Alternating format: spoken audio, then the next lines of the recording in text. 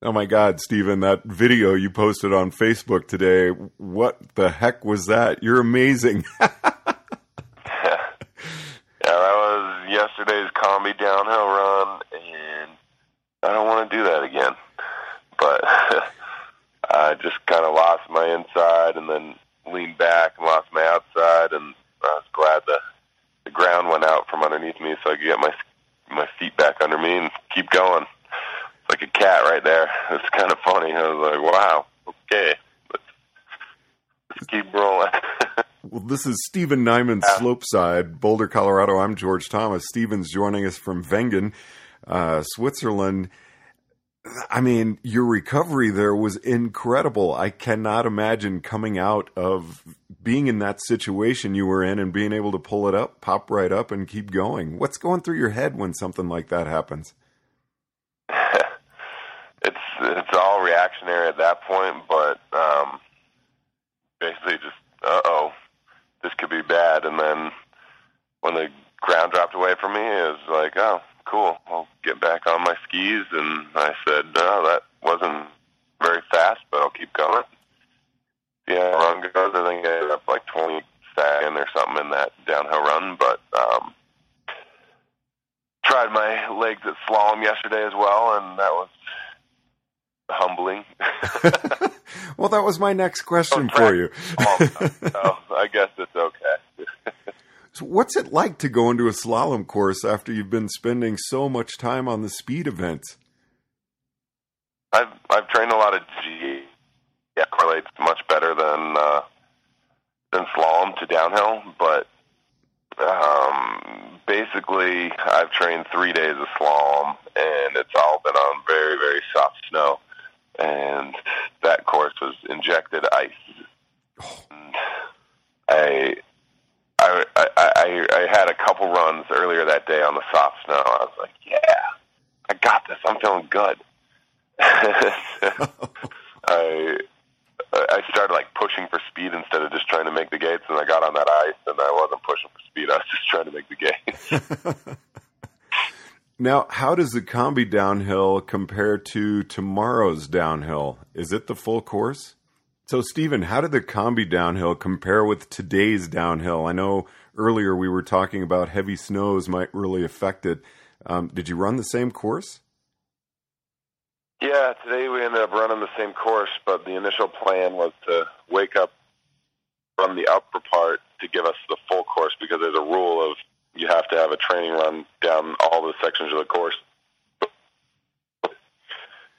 But there's too much snow overnight, so we just stayed on the shorter course, which still is a minute 50 long. So I was actually kind of happy about that. But I'm really, that course is just the other side of things. I shouldn't be good at, but my legs didn't really want to burn that much today. But today it was a little slower with that new snow too. But it was funky because the first 5-7 guys had good sunlight, and then it got darker and darker. Then the fog came in, and they had a lot of holds, and the snow was in and out. The back of the pack really had very little chance. So there's that came into 15th from the back, but other than did much from back. So, Stephen, I'm curious, with the classic courses such as Wengen, you know, they've got the corners have names, but I'm thinking there's got to be changes to the sets each year. Are there?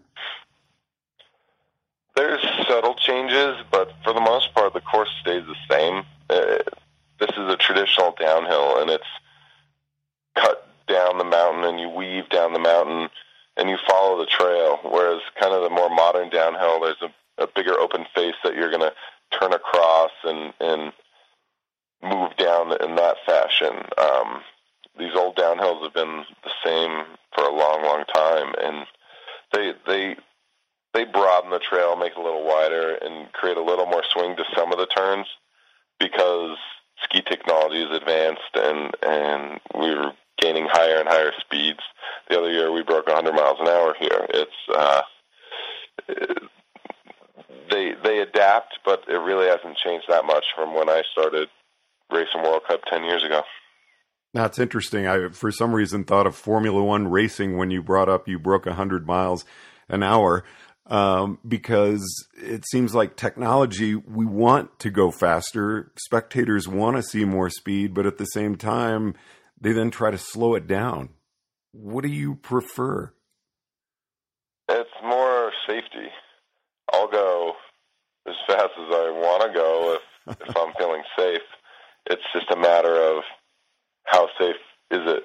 And this year, we had to inject the slope because the snow was pretty rotten when we got here, so it was pretty icy and bumpy, and when you're coming down into a compression turn that's not that smooth at 100 miles an hour, that's not sweet to approach that. But when it is smooth, you can attain some pretty high speeds. So it's just how it all pans out, how you see it, and we have an athlete rep at every race that basically represents all the athletes, and we kind of talk to him if there's any issues we have with the course, and then we have all the FIS guys that come in and predetermine the size of jumps and the terrain features and all that. Now, an injected course, you obviously had the same on the downhill as you did on the slalom. What's the feel like that on your skis compared to natural? Well, that's been, I usually like it, but some of the turns weren't that smooth, especially the Minchkante, which is where I had that mistake where I slid off on my hip. But also the first turning around I landed, and my inside ski, I kind of did the splits and then threw them sideways, and I lost a lot of time there. And then today I landed and got compressed in this little roll, and just wasn't, it's eaten me up all week, but I actually usually really like that turn. So it's the hardness of the snow is what's really kind of taking me by surprise. When I land off that jump, I'm just like, whoa, this is giving me some hard feedback, and consciously I need to drive forward and really remain over my skis, but the moment you hit the hard snow, you tend to sit back and resist it, and I wish I could have another chance at it. Which downhill did you prefer for your own performance, the Combi or today? Today, for sure. I had that mistake, but it was the best. I skied that turn all week, and then the Cairnaness, it's called. It's where you're going down the cat track, basically just facing a wall, and you got to do a 90-degree turn and then another 90-degree turn. And you're going in there at 60, you come out at probably 45, 50, and I dialed that in today. I was pretty proud of that turn, and same with the Langendry. It's kind of the Super G turns in the middle of the course, but then I came out of the really fast section, the Honingschuss, and I think I had the fastest speed today down that, but coming out of that, I got compressed and lost my foot, so I lost a lot of speed there. But other than that, I was happy with my run. The bottom, I was actually really proud of the bottom. I had I think a top 10 split in there, and I really sent it into there with confidence and didn't lose much time. I think I only lost 0.2 down there, where in the past I've lost up to 0.75 of a second. So. Now, you said you were bringing your boots back to where you had them set up last year. Notice any difference in your feet? I just basically got a brand new pair of boots, and I said, I'm running these. I feel comfortable in them in training, and I'm going to run them this whole week. I don't want to question too much, and I'm happy with them. I had a lot of fast splits. My race run, I had 3 top 10 splits, and then 2 really bad splits, and then in training, I had a lot of top 10 splits, top 5 splits. But I just make dumb mistakes. So I know I have the speed. It's just all about limiting those mistakes and clearing my head of whatever's going on in there. I got to ask, I know you're on Fisher. Are you using the vacuums? I used to use the vacuums. But essentially we have all these boot workers that are molding it to our feet currently, and they're making plastics that are built for us.